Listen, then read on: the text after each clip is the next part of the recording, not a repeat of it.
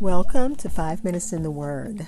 This is your daily podcast of Bible reading and insight into God's Word.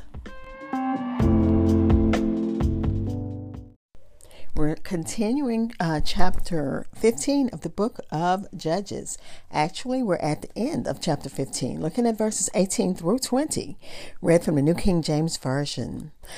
Spurgeon said, "It is very usual for God's people, when they have had some great deliverance, to have some little trouble that is too much for them. Samson slays 1,000 Philistines and piles them up in heaps, and then he feels like he's about to die for a need of water." But let's listen to verses 18 through 20, read from the New King James Version. "Then he became very thirsty, so he cried out to the Lord and said, 'You have given this great deliverance by the hand of your servants, and now shall I die of thirst and fall into the hand of the uncircumcised?' So God split the hollow place that is in Lehi, and water came out, and he drank, and his spirit returned, and he revived. Therefore he called its name En Hakkore, which is in Lehi to this day. And he judged Israel 20 years in the days of the Philistines. I'll be back to share insights and close with prayer.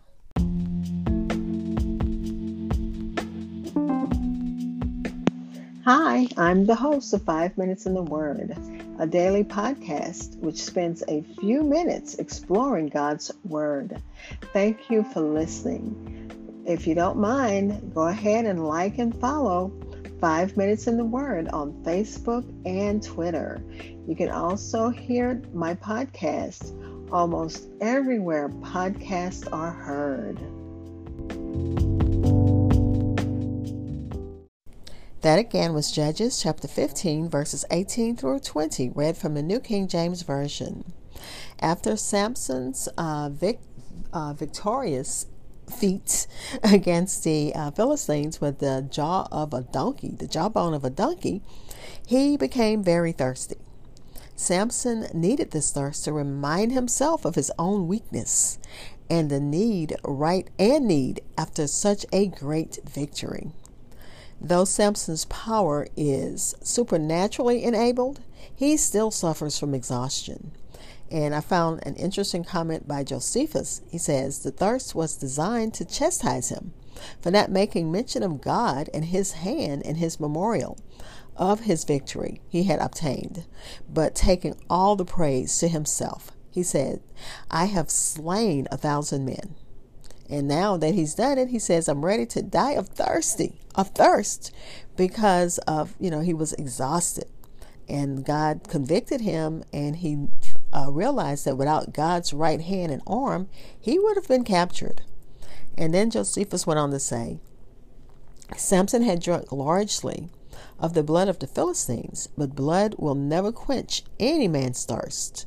Providence so ordered it that there was no water near him, and he was so fatigued that he could not go far to seek it. The men of Judah, one would think, should have met him, just as Melchizedek came to Abraham with bread and wine to atone for the injury that they had done, was done. But so little notice did they take of their deliverer that he was near perishing for need of water. And then Matthew Poole comments on Samson's great thirst. It was partly sent by God, that by the experience of his own impotency, he might be forced to ascribe the victory to God only and not to himself. And in this section, we have the first mention of Samson praying. He asked God to, let me get to the exact words. He said, "You have given this great deliverance, and now shall I die of thirst?" So he acknowledges that God was the one that gave him his deliverance. And God heard him. God split the hollow in the place that is in Lehi, and water came out, and he drank, and his spirit was renewed, and he was revived. And this is an example of the principle of God's work. Done God's way will always be provided for by God. Here, the Lord shows his faithfulness to Samson by supplying the needs. He supplied his need in a time he needed it.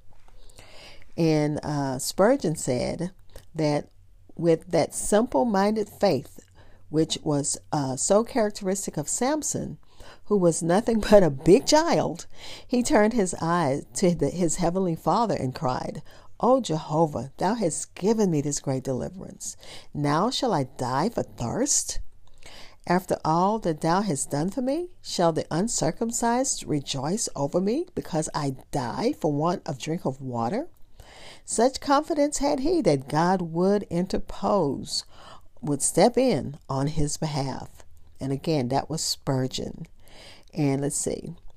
Be of good courage, fainting warrior, to God who made thee, and he has used you. He knows what you're made of. And that's what F.B. Myers said. So Samson was refreshed.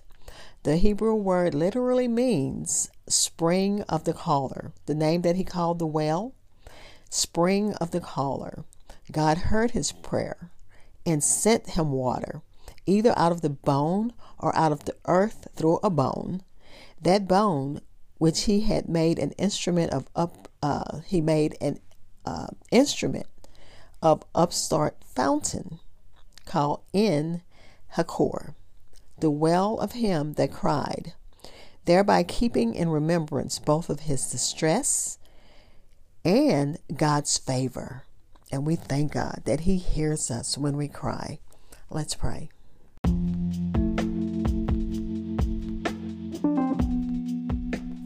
Father, we thank you, and we thank you for the picture that you show us of your servant calling. And just a simple prayer saying, God, I need because I am thirsty, and you are there. Just as you answered your son, you answer our calls and cries to you. And we thank you. Charles Spurgeon, in his sermon, The Fainting Hero, points out that the believer can look at the heaps upon heaps of defeated enemies, heaps of our sins, heaps of our doubts and fears, heaps of our temptations, heaps of our many sorrows.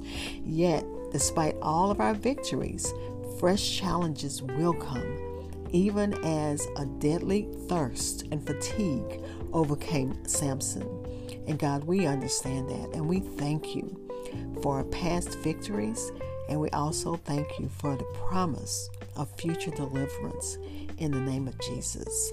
And God, we thank you and we praise you because we know that you do hear and you do listen. And Samson gives us that picture that he had an occasion to cry to you. And God, you showed him favor and you answered his cry just as you do us if we just stop and ask. Many a springs of comfort God opens to his people. And we thank you for that, Father, in the name of Jesus. Thank you for that picture in Samson in the book of Judges. And Father, we're praying for those who need you in a special way. There are so many prayers and so many needs and so many desires. And Father, just as Samson just lifted his voice and asked, that's what we do, expecting deliverance in your time and when you know we need it, in the name of Jesus. And we're thanking you in advance for answered prayers. Amen. Thank you for spending time in God's Word with me. Be blessed.